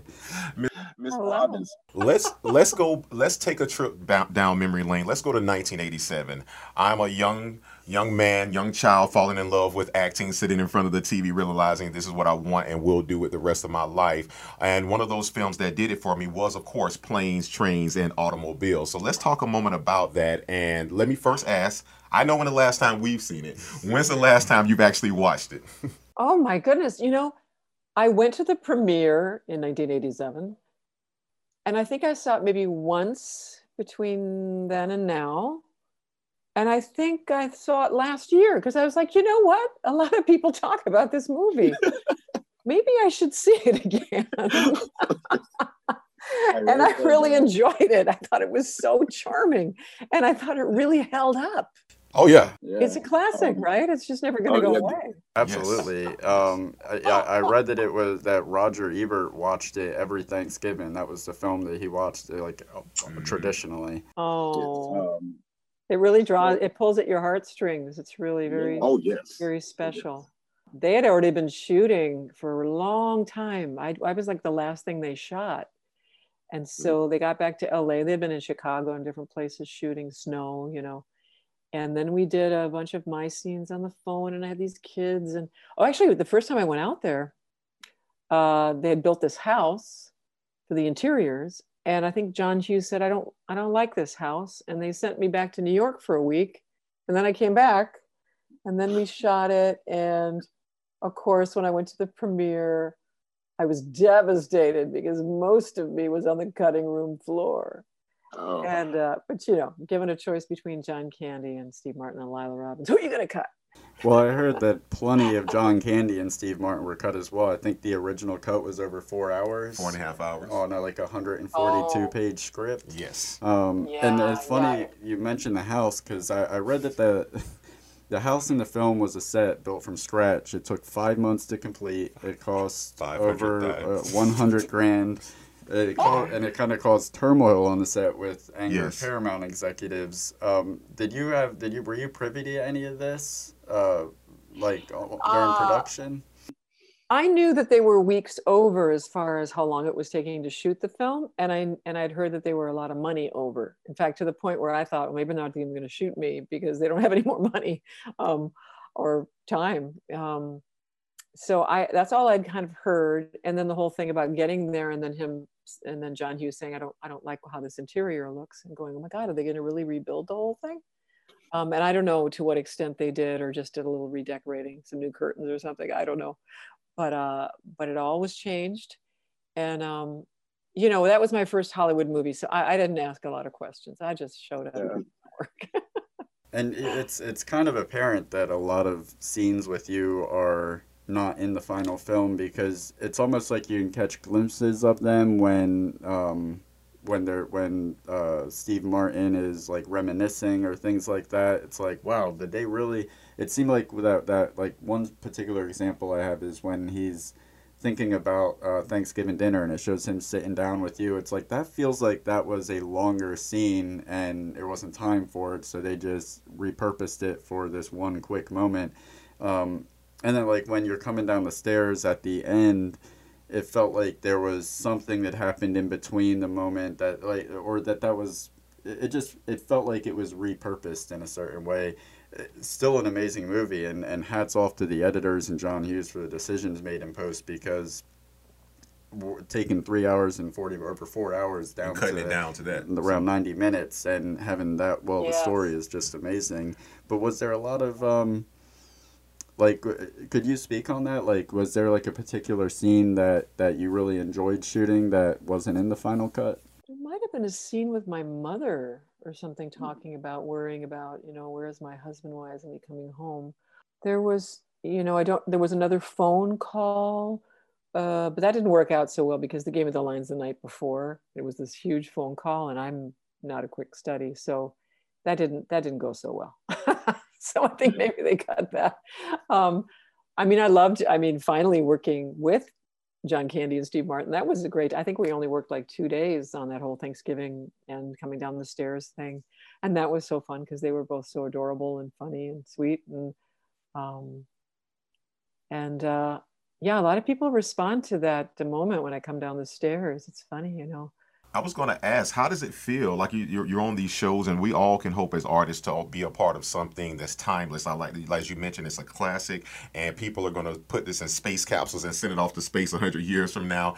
How does it feel to be a part of such an iconic film or iconic project that people will know? Just people who know, they know you, Lila, all over the world, just from walking down, out of all the stuff you've done, they know you as the woman that walked down the stairs, Neil's wife. Well, it's interesting because I haven't been that aware of that phenomenon. Actually, I think for years, you know, people would say, "Oh, planes, trains, and automobiles," but in my mind at that time in my career, I was like, "Oh, I want them to remember other things too." You know, I've been doing some other work since then. You know, but now it's really fun to hear that so many people respond to it. I don't know.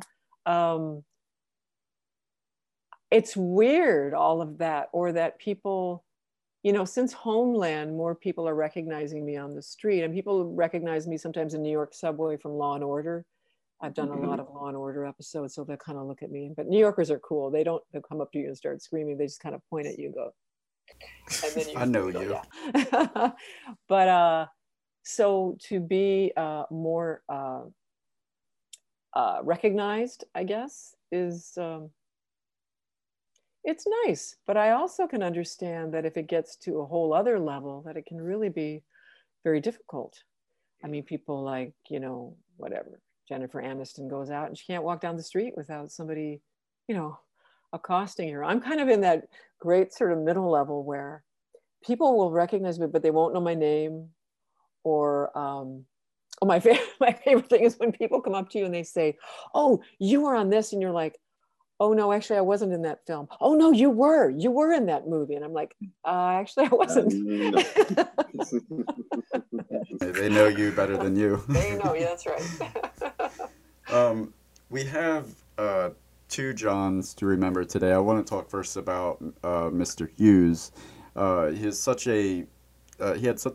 a signature style that was, I mean, he pretty much, as far as I'm concerned, he wrote the 80s for me. Can you speak on his process from working with him, and if there's any memory that you have? At the end of the whole shoot, I sort of asked him, you know, I hope I did a good job for you, and what would you have done differently, you know, if we'd had more time? And he said, "Oh, maybe we would have rehearsed more or something." But you know, my time with him was very, very short. I was there maybe a week at total.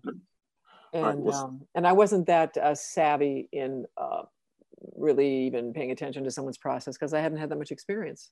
So I had nothing to compare it to. You know what I mean? Right. Well, I guess that leads us to our next one. Of course, we would be remiss if we didn't mention, of course, you also worked with Mr. John Candy as well. And he was like everyone's favorite uncle, no pun intended, Uncle Buck, through the 80s and 90s. Of course, a comedy treasure. During the short time that you were there, what was it like to kind of work with him? And do you have any favorite memories or times with him, the short time you spent with him?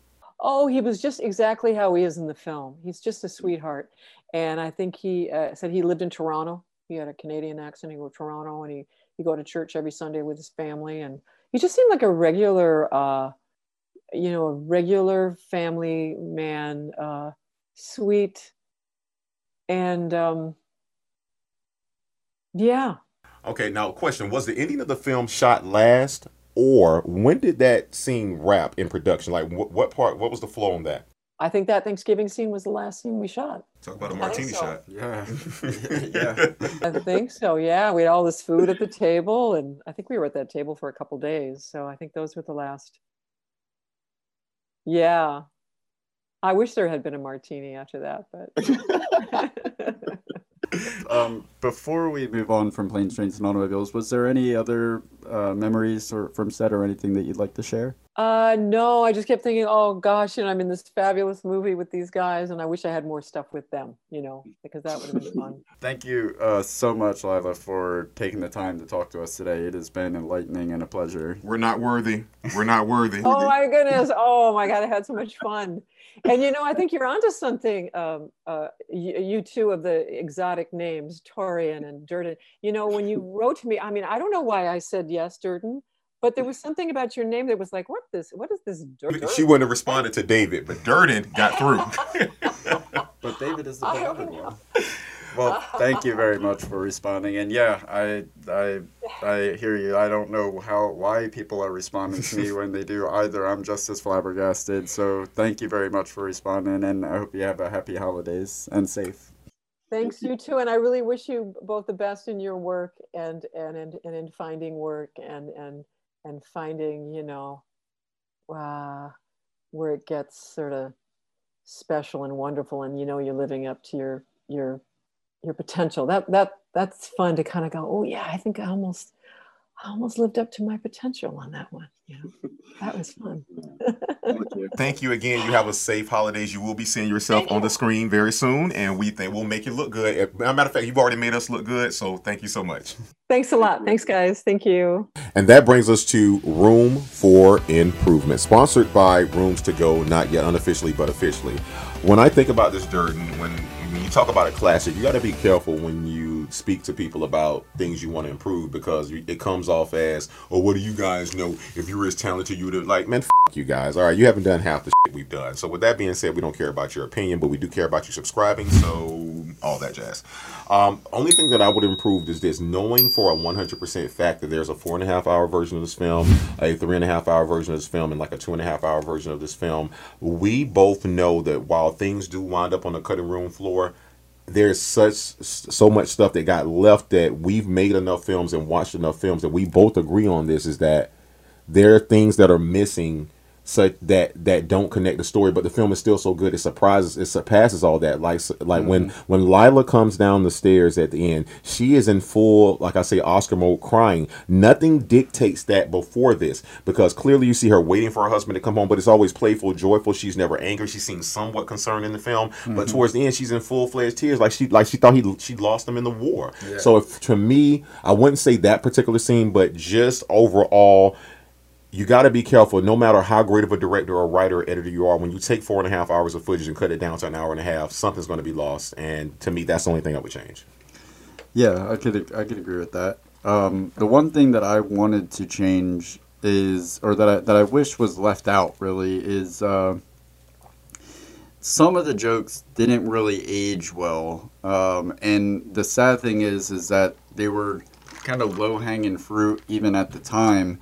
And I think that John Hughes is better than these moments, and the movie would have been plenty funny without them. I'm talking about like jokes that kind of lean into like intolerance or stereotypes, like like the gay bit in the bed when they're both so grossed out that they woke up next to each other like that. Like it's played so like over the top. It was just kind of out of place for me, and it didn't. I know that is like blasphemy to say because like the where's your other hand in between two, but those aren't pillows. Like I know that that's like a classic moment, but I don't know. I feel like jumping out of the bed like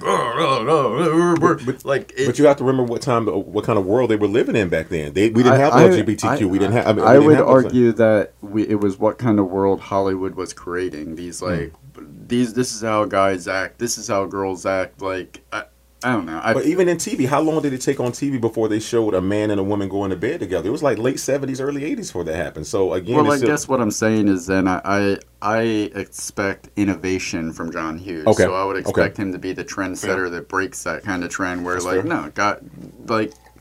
dudes don't have to be grossed out by like that. Like, you're not gay. You wouldn't be grossed. You wouldn't be grossed out if you woke up with a hand in between your ass cheeks.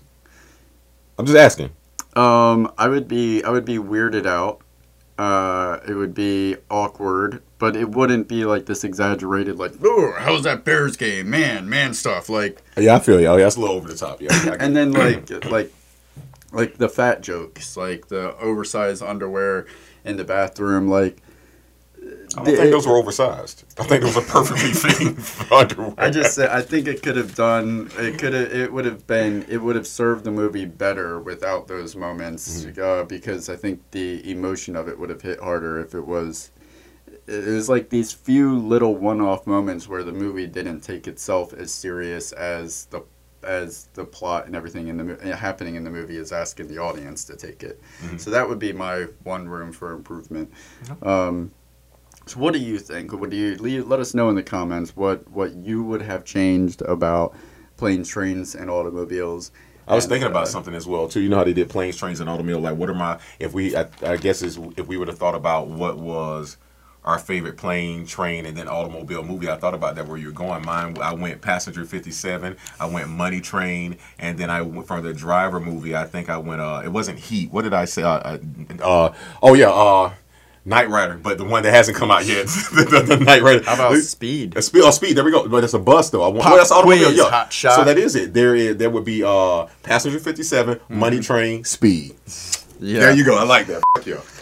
All right, that is rooms for improvement. Let's get right on to Given. So we give each film 1, 2, 3 so up to 5. And the 5 is the what? The golden god of. Yeah, that is. We seriously with this movie. So, how many do you give this one? I think you know where I'm going with this. This gets the golden god treatment from me. Wait. Before, okay, so you give it 5. How much do you give Due Date? 4. What were we even talking about? We're talking about if you're going to first off, they didn't call it a sequel. They didn't directly say it was affiliated with it. And if the best you can do is that film with Robert Downey Jr. and Zach Galifianakis, with those, how much respect I have from them, that's the best that it could have been. No one could have ever done that. No one will ever match what it was. That's the close anyone could have came. That's why I mentioned it. That's fair. Okay. I give it 4.5. It is nearly perfect. I can't give it 5 because there's some continuity that kind of takes me out of the element because of all of the chopping that happened in post to get it down. But the performances, the comedy aspect of it, it's a pretty straightforward story, so there's not much there. But just John Candy and Steve Martin together, bouncing off of each other in that perfect.